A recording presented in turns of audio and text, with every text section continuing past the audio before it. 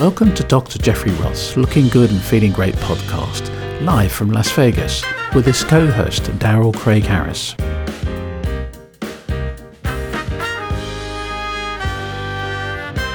Well, hi, folks. This is Dr. Jeffrey Roth, your board-certified plastic surgeon in Las Vegas, Nevada, and we're at it again.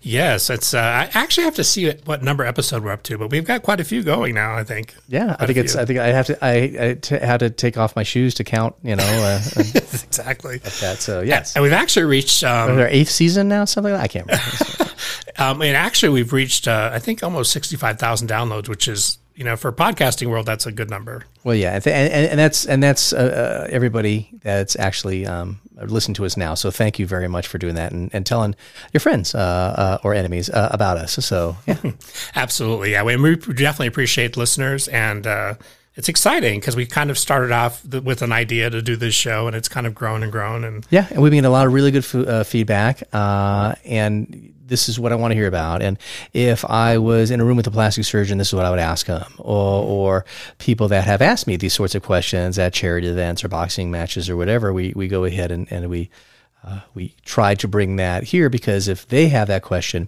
more people are going to have that question. Exactly. And it's nice. It's nice for people to get information from highly qualified doctors.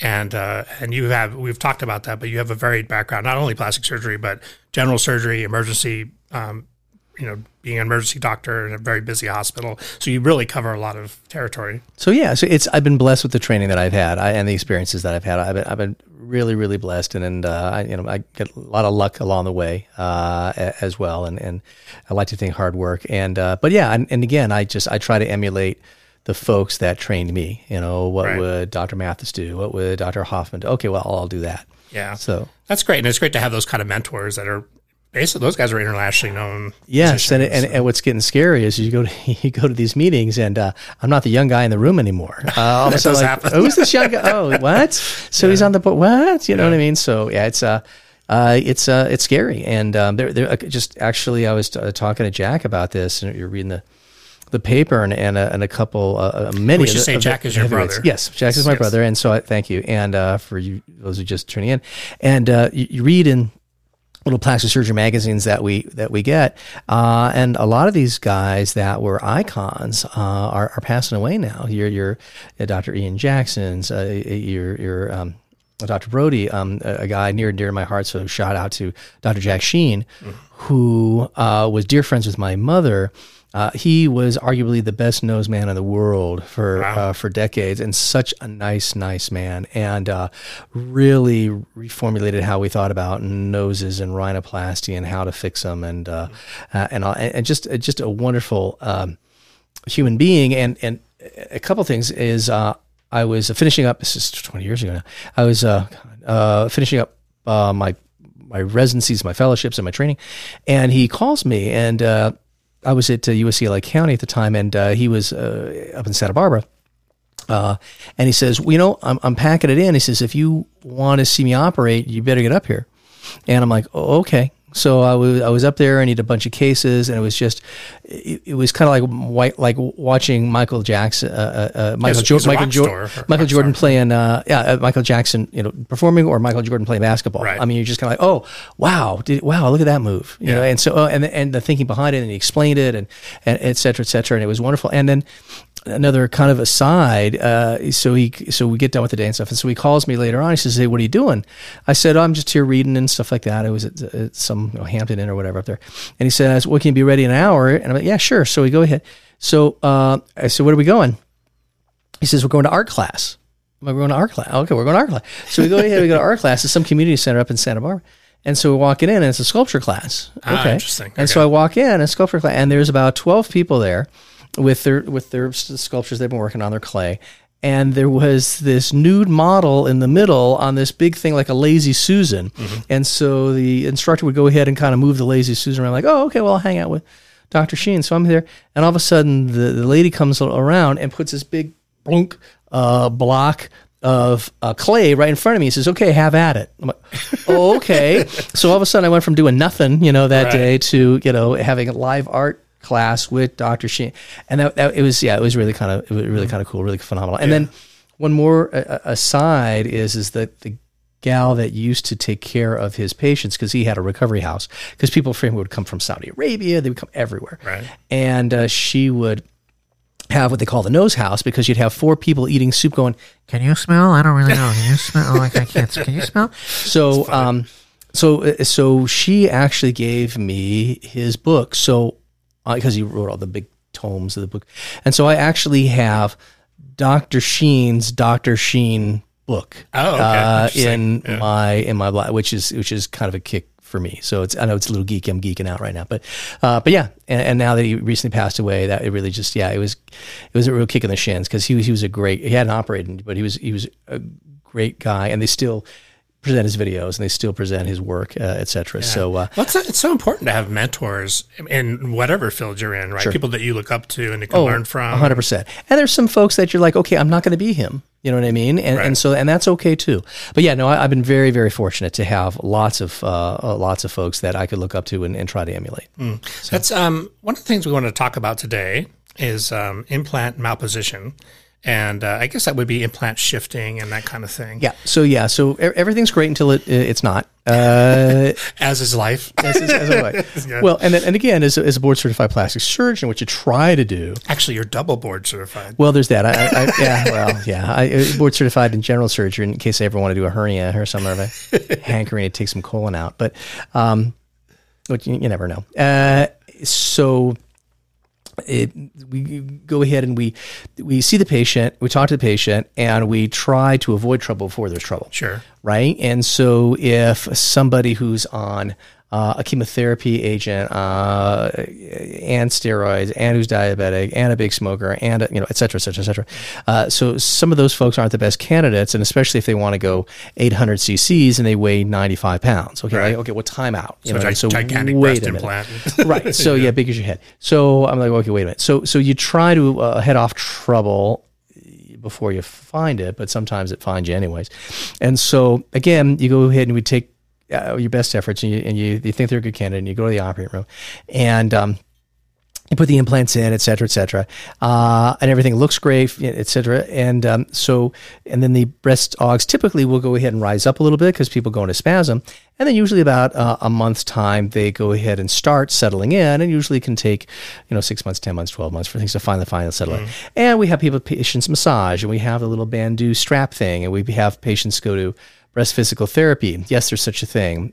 No, you can't work there, Craig. So, but having said that, and they do a really, really good job. And they do cupping and stuff like that. They try to get people out of spasm. We put people actually on anti-spasm medicines because we've found over the years, if you keep them out of spasm, you keep them out of pain. So anyway, So we do all the things you're supposed to do, okay? And so in a certain percentage, sometimes the implant won't drop, or the implant, for whatever reason, will go ahead and shift over. Sometimes after trauma. By trauma, we mean traffic accidents, falls, that sort of thing.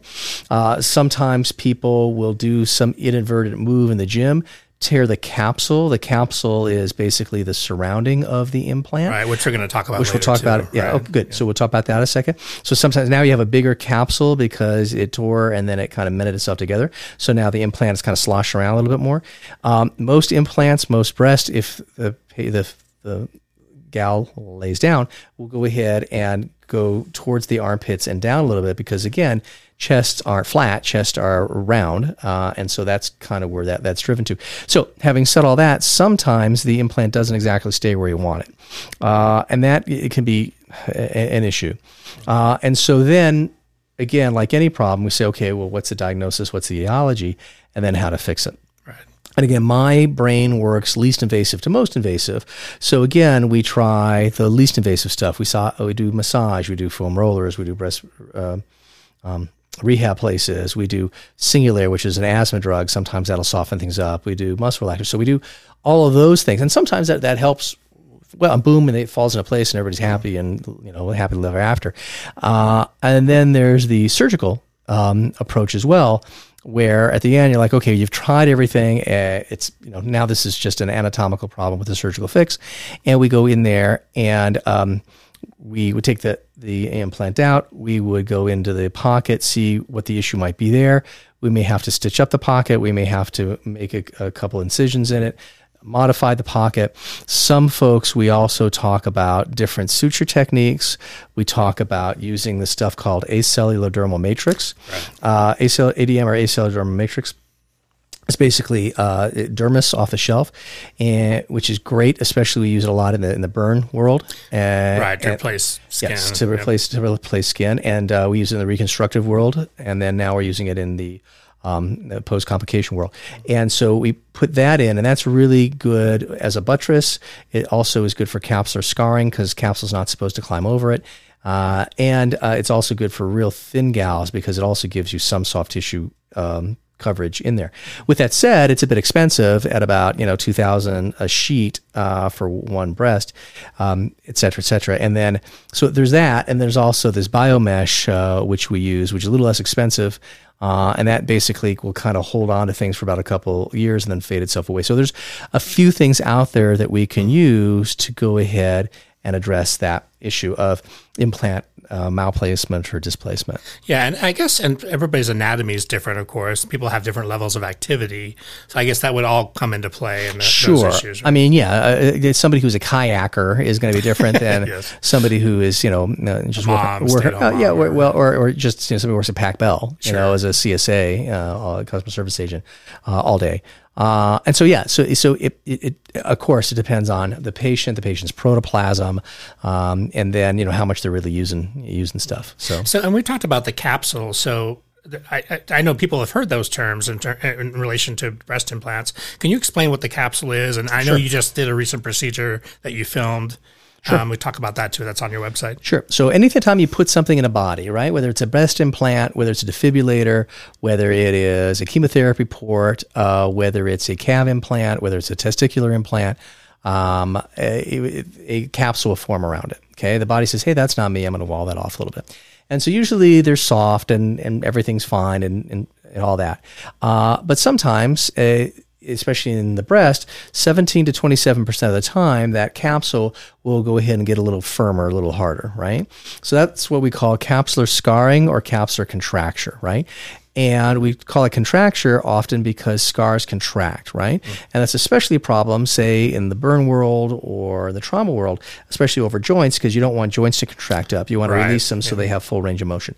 Okay, so capsular contracture. So basically, as implants are in, they're settled in, and it may happen early, it may happen years later. Okay, so, and we don't particularly know why capsular contracture happens. It's kind of the bane of a plastic surgeon's life. Right, because you can do everything right, and it still happens. Happens at best of families, happens to me, it happens. Mm-hmm. I like to think that my capsular contracture rates are lower than most folks, but again, we still, if it's a 1%, I mean 17 to 27%, right? If it's if you're the 1%, if you're the 1%, then it's 100% to you, exactly. Right? Yes. Or if it's 1% out of 200, well, that's two, a year, and it crushes me every time. So, but there are scales, this gradation, and Baker, another luminary, passed away recently, classified it 4, 3, 2, 1, and 4 is like rock hard, boom, right, and 3 a little less so, 2 and 1. And so, again, you try to prevent it. Number one is you don't have blood in the pocket. You try to people to not have them smoke. You have the massage early. You do all the stuff we're supposed to do. There is some thinking of it might be some biofilm, and what that is, you put that implant in. You may have a couple little bacteria kind of floating around. You kill them off with the antibiotics, but they sometimes will secrete this little biofilm from themselves in the capsule. Right. And so they've seen that. So now in the capsule also, one is scars contract, number one. And two, in the capsule, there's this little thing called a myofibroblast, right? So a myro means muscle, a fibroblast type of cell. So sometimes we can go ahead and give these folks Singulair. Singulair is an asthma drug. It's Singulair. An asthma drug, which actually in some cases, the majority of cases, can go ahead and get the capsules to relax a little bit. Because the same receptors that you find in the bronchioles may cause asthma, you block them, same sort of mechanism of action. Kind of interesting. Yeah. So sometimes we'll do that. And again, for me, least invasive, most invasive first. There's medicines for that, Singulair. There's massage. There's breast physical therapy. There's all those sorts of different things you can do. But then, okay, so now you have capsular contracture. The implant oftentimes will get harder and start rising up towards the clavicle, right? Sometimes it's painful if they roll over, et cetera, et cetera. Sure. Okay. Now, in the past, there's been folks that have done what's called a closed capsulotomy. And what that means is you go ahead and you just squeeze the heck out of it and you hope you crack it. Okay. That hurts, number one. Yeah. And number two, I mean, some of the old guys would have this thing. It looks like a big nutcracker. It's like about the size of, cutting the lock off of your junior high school, locker. Okay. Right, and so you come walk in the room with this big thing and like the girl goes out the window. So we've kind of fallen away from that. Yeah. And some guys have done ultrasound. Again, it depends on who you read. So failing all that, then you're like, okay, well, now what? So now we go back to the operating room and what are our operative interventions? What are our options? So number one is take out the implant, take a look at the pocket in the capsule, right? So one is to do a capsulotomy.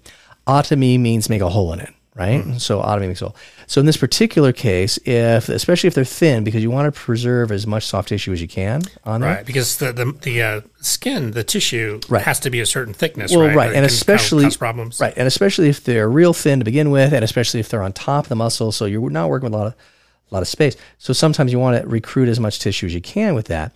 And so you can go ahead and make a capsulotomy, which means make some holes in it. That usually kind of gives you enough room for things to again, start over, be soft, et cetera. Right. Versus a capsulectomy. Ectomy means take it out, right? So appendectomy, pancreatectomy, ectomy means take it out. So there's the ectomy part. And so in that regard, then you go ahead and you take the whole thing out. And then you wash the heck out of it and you get back to square one. You hope you get back to virgin tissue. Some folks will go ahead. So if you take it out, do you is that the process? You take it out, you clean it out, put the implant back in? Well, that's the great question. So my next sentence is, well, now you got to make a decision. Right. Because one, you put anything back in. Sure. One, because you don't want to run right into the same problem. So right. So and some folks are okay, I'm over it, but some folks, I really want it back. Do you go in the same pocket or do you switch pockets? So do you go from on top of the muscle to underneath the muscle, et cetera, to get into a quote-unquote virgin plane where you may not have that issue? Because once you've had capsular scarring, yes, you're at higher risk to have it again for whatever reason it caused. When you're actually, so on that subject, when you're talking about on top or underneath the muscle, when you originally go in to do the breast aug, what's the decision-making process with that? Yeah, it depends. Nowadays, and again, these are one of those things that we plastic surgeons argue about all the time and we never get our minds changed, for me, I like to go underneath the muscle for three reasons. One is I think it looks more natural because you have more soft tissue covering it. Right. Two, I think that they stay put longer. They don't slide down the chest wall as much. So again, less displacement. And then three, I think that they have less capsular scarring, less contracture, and putting them underneath the muscle. So for those three reasons, that's where I like to put them. Now, some folks can't stand motion because sometimes with underneath the muscle, the lady will fire her pectoralis major muscle and the implants will go up a little bit. Right? Sure. Now, some strippers use it as a marketing technique and go, hey, watch this, you know what I mean? But having said that, most folks, say, oh yeah. And say exotic dancers. Right. So, okay. But most folks are in the gym, they can kind of see it a little bit and, okay. But some folks it really bothers, or it's very extreme. Okay. So those folks sometimes will go ahead and put on top of the muscle, or if there's some other compelling reason, if there's a chest wall issue or something along those lines. So again, it's judgment. As far as that goes, but by and large, we like to put them underneath the muscle unless there's a compelling reason to. And when you have because with the capsular issue, if they're having like the hardness, I guess basically if they're touching their breast, whatever, it'll have a certain feel to it. Yeah, it just doesn't feel natural. Right. So yeah, it can not feel natural, can be off a little bit, can be displaced, can be hard, all of that. Mm-hmm. And what we see a lot of that with is old implants. Right. That's exactly I was going to ask you about. So that. Yeah. old implants, especially those, and I live in a town where there were showgirls that have had these in since the 70s and 80s and all that stuff. And with those implants back in that day, the leak rate of the silicone implant was 50% at 10 years. Now that leak rate's down between 5 and 10%, depending on how you read. So, and the stuff that's in it, the actual silicone, used to be like maple syrup. And now this new one is cohesive gel implant, which is basically like a gummy bear. That's where you get the gummy bear. Right. It won't spread if there is a leak as much as. Exactly right. So having said all of that is so some of these folks have had them in forever. And just recently, we've had a string of folks come in and removal and replacement. And we had one gal that was in for about 32 years. Another one, I had another gal that was in for 32 years. Wow. One gal had significant leaks on both sides. This other gal had a little leak on the one side. But because of that, if they've been there that long with that sort of implant, et cetera, it was really like a rock, and it was really calcified the whole way around. And so we were able to go ahead and extract that. And if you go to our YouTube site and all of that, we'll be posting some film, and what you'll see me do is basically take it to the back table after everything is said and done, and I'll actually take a scissors and I'll actually open up, and you can kind of see the calcifications from something like this. Because 32 years it's a long time. Yeah. So you typically don't want the implants in there that long. If you can get a good 12, 13, 15 years out of an implant, it's pretty good. They're not permanent devices, so typically we take them out at some point. Do you think most doctors, when they're putting those in, do you think most doctors, it seems to be responsible to explain, like, this is not something that's going to be in forever. Yeah. You are going to, I would assume most doctors actually explain that. Yeah. So all the board certified plastic surgeons I know do that. And it's in every informed consent, and it's in every, but still, some people don't pay attention. Well, yeah, that happens as well. But for the most part, we try to educate best we can, and we do it verbally. We have cartoons on the website. We have everything. We try to do everything we can to get people. I think informed. too, maybe because actually, what I've heard about that is from some of the TV shows that we've seen. That's a very common topic on those shows. Oh, sure. Where people will come in, like you said, they had implants in the 70s, 80s. Sure. Maybe now they've been in for 20, 30 years. It's like, should I get this changed? And the doctor's like, of course. Yes. So yeah. Oh, no. Yeah. People will go ahead. When I was a general surgeon, people would come in these big, especially in Philly, they'd come in with these big lumps or masses and all that kind of stuff. And how long has it been going on for, sir? 25 years. I'm like, wow, yeah. Did you want to swing by? and so now, it's as big as your head, and it's on his back, and he can't put a shirt on, and it's, and it oozes, and you're like, okay. And we had talked about this before somewhat, but maybe people that haven't heard the show or they just started following us.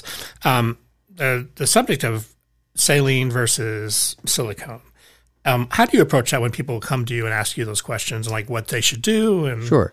Well, again, you try to fit the patient for what they need, right? So basically, in our experience at the office, is we do about 80% silicone, about 20% salines nowadays.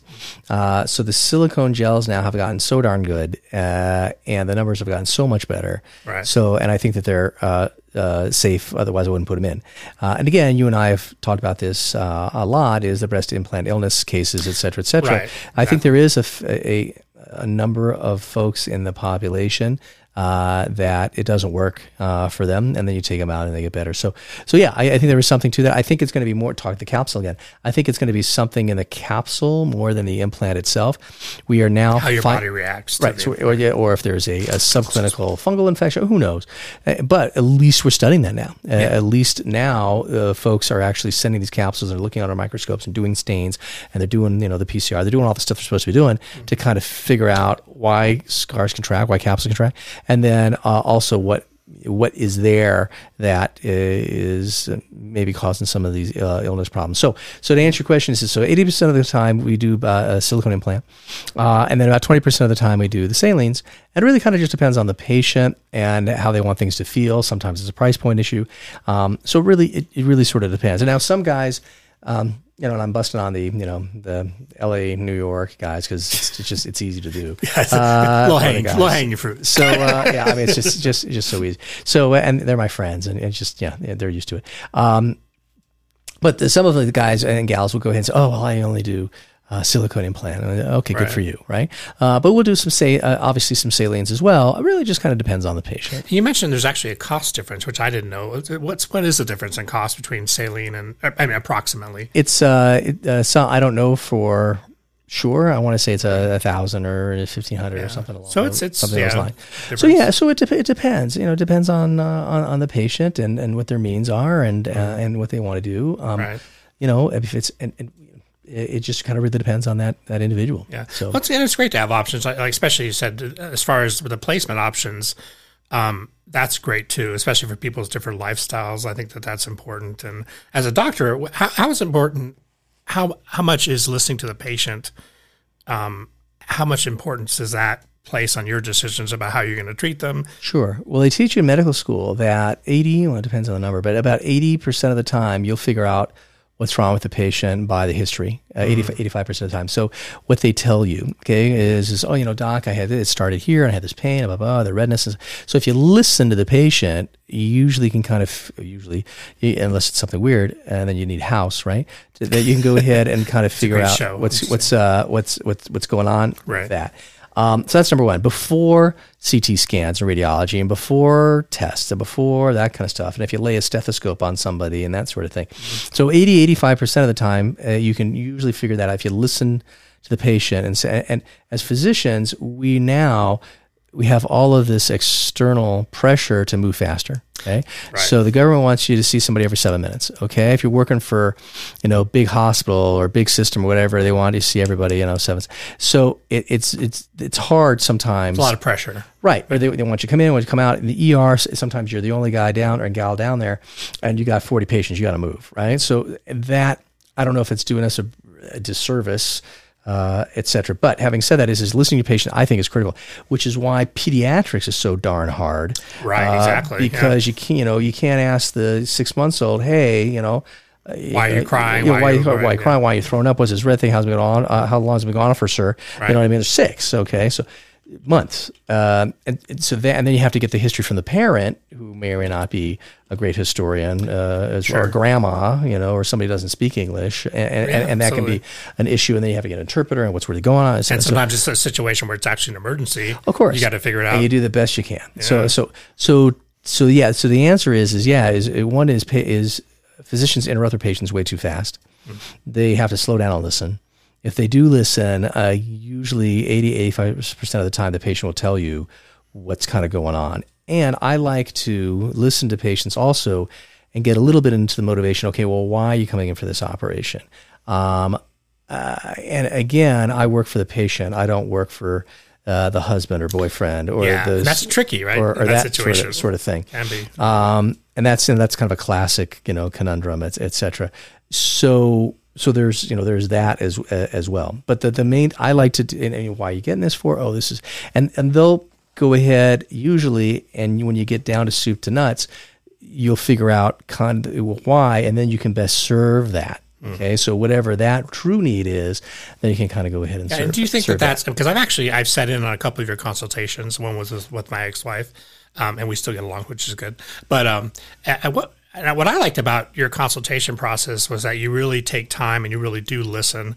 And with your goal going into a consultation, what is the ultimate goal? Is really to get to the root of what they really want and make sure they're going to be happy? Or? So again, the goal in a trauma bay is to save somebody's life. Sure. Okay? The goal in a cancer operation is remove the patient from the disease. Right. So what is the stated goal? The stated goal depends on the patient. Sometimes, especially the mommy makeovers, it's I just want things put back where it used to be before the 7 kids. Yeah. I want to feel better myself. I just want to look better in a dress. And you have to set realistic expectations. Right. Somebody lost 100 pounds. Doc, I don't want to fold the skin into my pants anymore. Right. It says, I don't care about the scars. Put the scar wherever the hell you want. It says I got to fold and refold my skin. Sure. And they've done the hard work, and they've lost 100 pounds, and they've been on the treadmill, and they've done the diet, or they've done the surgery, they have a lot of emotional investment. Well, of course, and they've done all the work, and then me, I come in at the end with the white hat, and I put the cherry on top, and so for me, it's really a blessing to be part of that journey that they're on, and so. There's the classic moment, again, the classic Hollywood moment, we've talked about this, with otoplasty, where the 16, 17-year-old girl doesn't want to play sports, doesn't want to put her hair back, et cetera. Explain what the otoplasty is. So otoplasty is ear pinning, basically putting the ears back where they're supposed to be. These kids may have gotten teased mercilessly, et cetera, et cetera. Yeah. So with one operation, you go to the operating room, you put the ears back where they're supposed to be. And then there's the classic Hollywood moment where you give the patient the mirror and you unwrap, everything, and they look in the mirror and they start crying and mom starts crying, et cetera, et cetera. So the question sometimes also is, well, doc, what, operation do you like to do best? And for me, it's the one that makes the most impact. Right. Sure. So whether it's the 16-year-old girl, we had another 17-year-old girl with size H, breasts or whatever. And we did. That's really tough when you're a young girl in high school. It's brutal. Yeah. And she was having problems in school about it, and she had neck pain and all that sort of stuff.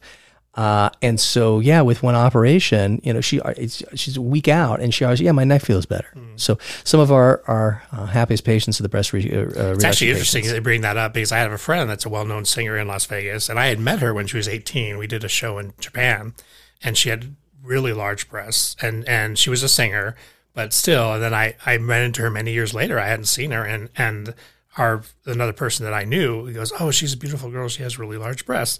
And I said, "Well, actually, she had a reduction." Right. And that was kind of harkens back to that story, because with show business, obviously, in that people may want that look. Some people may want that, but some people don't want that look. Sure. And it's important for women that have that causes back problems. It causes all sorts of issues, right? Sure. So and a lot when it comes to the breast reduction stuff, I think a lot of it is predicated, one, on mass, but two, on the pendulousness. Mm-hmm. And so it's just the drag and the pendulousness.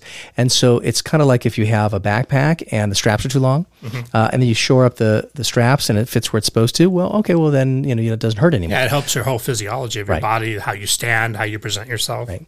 So all of that. So I think that's why I like to think I spend so much time. And we have these consultants come by and they go, "Oh, you're spending way too much time with your patients, doc." Right. And I'm like, "What?" And but for me, one is you can find out problems before the problems. By the way, I have this heart thing, and I've always had issues when I had surgery or anesthesiology. It's just we always ask about anesthesia. Right. But even so, we had to cancel cases just last week because somebody had a whole bunch of ibuprofen for a week before, and we're like, causes a lot of bleeding issues. And you tell them, but some people don't pick up on it, or they just go into automatic mode. We're all creatures of habit, and I have a headache, I have a toothache, and also too, they want to get the surgery, so maybe they're not so forthcoming. Well, there's that too. I don't smoke. And that's interesting. And we read them the riot act. And the ones smoking is bad and evil, and please stop it. Basically, especially for facelifts and tummy tucks and breast lifts, you cannot smoke. That includes nicotine from chewing or vaping or any of that. And kind part of stuff. that is they're spending the money, they're making that investment, and then you want, as a surgeon, you want them to have the best result. Right. But they got to play their part. It's a team effort. It's a team effort. And it's all about putting their ducks in a row, And again, we talked about this earlier, is you can't have surgery on Friday and expect to go back to work as a construction worker on Monday. Okay, that doesn't work. Depending on the procedure. But having said that, and then we go over that. We go over, hey, you're going to be out of work X, Y, and Z. Mm-hmm. You're not going to be able to twist your body so much. You can't lift more than 5 pounds. Oh, you have a 6-month-old at home. Okay, you're going to have somebody help you. Sure. Lift baby out of the crib. Says, oh, you have a 2-year. Well, you're going to have to herd him more than lift him. And so we talk about all that kind of stuff. I was like, what do you mean you don't have a car? Okay, well, you have to come back for your post-operative stuff. And so it's all of that. And I think as a doctor, plastic surgeon, or no matter what you do, you want the best outcome ultimately if they're going to make that kind of investment. Absolutely. And you do that as a physician anyways, even in the ER. It's like, because again, when I was back in Philadelphia, we had about 2 a.m, we would have, a lot of these moms that would bring their kids in at 2 a.m. to the ER because things happen. There's actual emergencies, but for sniffles, fever, chills. Why? Because they're at work all day. And they take a bus and 3 transfers to get to the ER. That's the only time they're going to be able to see a doctor is at 2 a.m. In the ER at MCP in Philly. Sure. And that's the most expensive care that you can get. But guess what? We talk about access. That's the only access that mom had. Right. And so you're like, okay. And then we talk about, where do they live? What kind of living conditions are they in? Are they going to school? Are they getting enough nutrition? So all of that plays a role. Yeah, falls under the heading of medicine. What's your favorite part about being a doctor or plastic surgeon in general? I think is being the ability to make the privilege to be able to make a difference in somebody's life and their families. So sometimes it's very dramatic. the gunshot wound to the chest, and you revive them and you take it out. Okay, that's very Hollywood. And sometimes it's just a little thing that you do that'll go the long way, or make them feel about some of their lifestyle changes and just go, I need to do this. We had this one gal the other day. She was we've been doing a lot of gauges lately of folks that come in and they have those big gauges in their ears. We've been repairing those a lot. The big ear hole. And this one gal came in, and she had a big gauge and it pulled all the way through. So she's got these two like dangling little pieces of tissue from her ear for 7 years. Wow. Okay.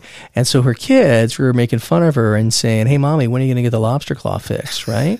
But she was afraid of doctors. That's nice. Right. Yeah. She was afraid of. So finally it came into me. I guess I was less scary than most. And we went ahead and we did it. And I like to think that we made a big difference, in her life. A lot of these guys now were getting out of, thank God, the pandemic and stuff, are looking for jobs and such. Like, okay, well, enough already. I got to kind of clean up my act and kind of do this thing. Right. So, but they got to go back into the professional world. Maybe they're salesmen. Maybe they're 100%. Right. So, or there's, okay, this was great while it lasts. Okay, enough already. And I'm on to make another change or whatever. So, and I judge no one. So I'm like, okay, well, let's fix whatever you need to get fixed. Yeah. So, but I do like to go ahead and really kind of get to the reasons, kind of why, what's your motivation, what's your why of doing these sort of things. And it's usually to look better in a swimsuit or to feel better about myself. Yeah. I'm going to get, size G breast to get my husband back. No. Okay. So sometimes we'll talk a little bit about, that kind of thing as well. Sure. So it's like those there is sort a of bit of a psychology involved in that. Well, sure. Yeah. Stuff. Whether, a bartender or a hairdresser or whatever, there's people are looking for connection, and that's where the social media, and they're looking for connection. Yeah. And social media, now people are your face is right there front and center. Sure. So things that you might not have cared about 20 years ago. Sure. Now they do, right? Yeah. So the whole Zoom meeting thing and more people. We talked about, I even asked you about that. Yes. So more Zoom meeting things. I don't like my this, my that. And so we're getting into that as well. But to your question is yes, for me, it's a matter of what can make the most appreciable difference, not for me, but for the patient. Because I can go ahead and say, wow, look at that. That's an absolute home run. Holy smokes, that's terrific. And the patient may go, meh. You know what I mean? So, okay. But then other times I'll go ahead and do a, relatively routine something, and it's the best thing since sliced bread. And for some people, it could be life-changing. And they may have had years of, like you said, being made fun of or having being self-conscious about something. Right. And then, and then again, getting back to other things is, 2 weeks ago, I had somebody tell me, says, you saved my life, right? I'm like, no, I don't do that anymore. So when I was in the burn unit, I was on a trauma unit. Yeah, okay, sure, all the time. But she said, no. She says, no, this had to get fixed, and I felt really bad, and I was really depressed and everything else. Or again, with breast implant illness, I'm gaining weight again, and my hair's coming back again. It's overwhelming. And the whole thing. And so even in my world, you're able to make an impactful presence, and not only for the patient, but then in whatever circle she's in, whether it's family, whether it's church, whether it's whatever it might be. Whoever they happen to be interacting with. Right. Yeah. And so for that's a real privilege. And it takes a while to train to be able to have the training and the wherewithal to get that privilege. But and I tell medical students, it's a calling, it's not a job. Yeah. But in my mind, it's well worth the sacrifice to do that. Yeah, and that's great. I mean, I've seen you in action, and you can tell that you have a passion for it. You still love what you do, which is important, right? Right. Still. Yeah. So I love putting my hard hat out and going to work in the morning and all of that. And I work with a great staff, except a couple of them. No, I'm kidding. I got a great. A great staff and an awesome staff, and that helps. That helps a lot too. Right. Yeah, having the support because you can't do it by yourself. No. It's a team effort and it takes a village. And I say this all the time. I said, look, if the guy in the OR with the mop doesn't show up, that's a problem because you got to clean up, you got to sterilize, and guess what? I used to be the guy with the mop. Yeah. So and it's good that I get it. And we talked about that before because we have similar backgrounds in some ways that we've both worked our way up from being that guy, being the janitor, being the whatever. And I did all that stuff too. But it makes you appreciate when you are successful and you actually arrive to that point, you really have appreciation for everybody in that office and everybody. Sure. Yeah. So no. So if they don't do, if you have 11 Tom Brady's on the field, you're going to lose every time. Right. Okay. So you need one Tom Brady to be quarterback. Plays a role. But you need some 350-pound linemen. You need some wide receivers with 4.4 speed. Yeah, you need all those guys. Right. So super important.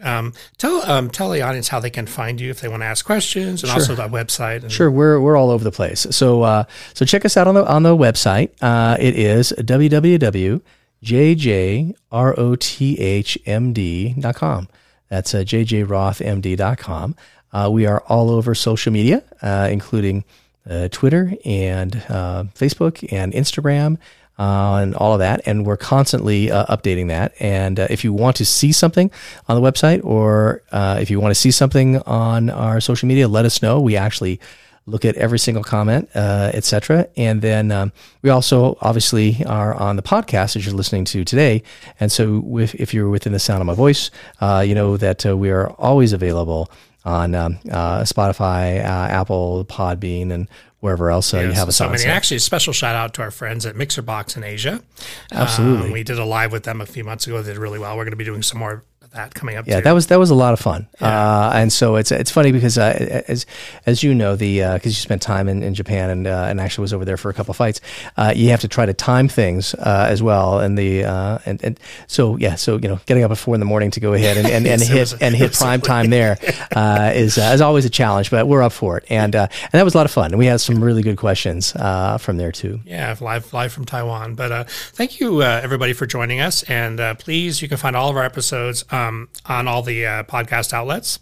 And please check out the past episodes. We have a lot of new fun topics coming up that we're going to discuss. And absolutely, it's going to be a lot of fun. Onward and upward. Yep. And if you have a question that you want answered, by all means, let us know, and we'll go ahead and answer it on air.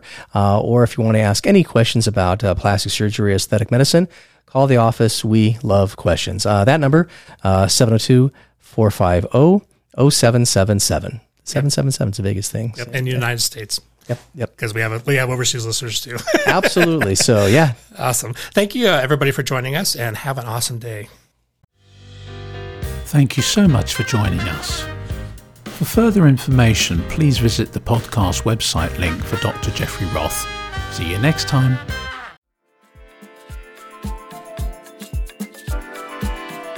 Get the best skin protection from the ravages of the sun with Dr. Roth's really great sunscreen. Because you and all your loved ones deserve the best. Developed and produced exclusively by Dr. Roth. Really great sunscreen. For more information on looking good, feeling great, go to www.jjrothmd.com and check out the full range of non-surgical products.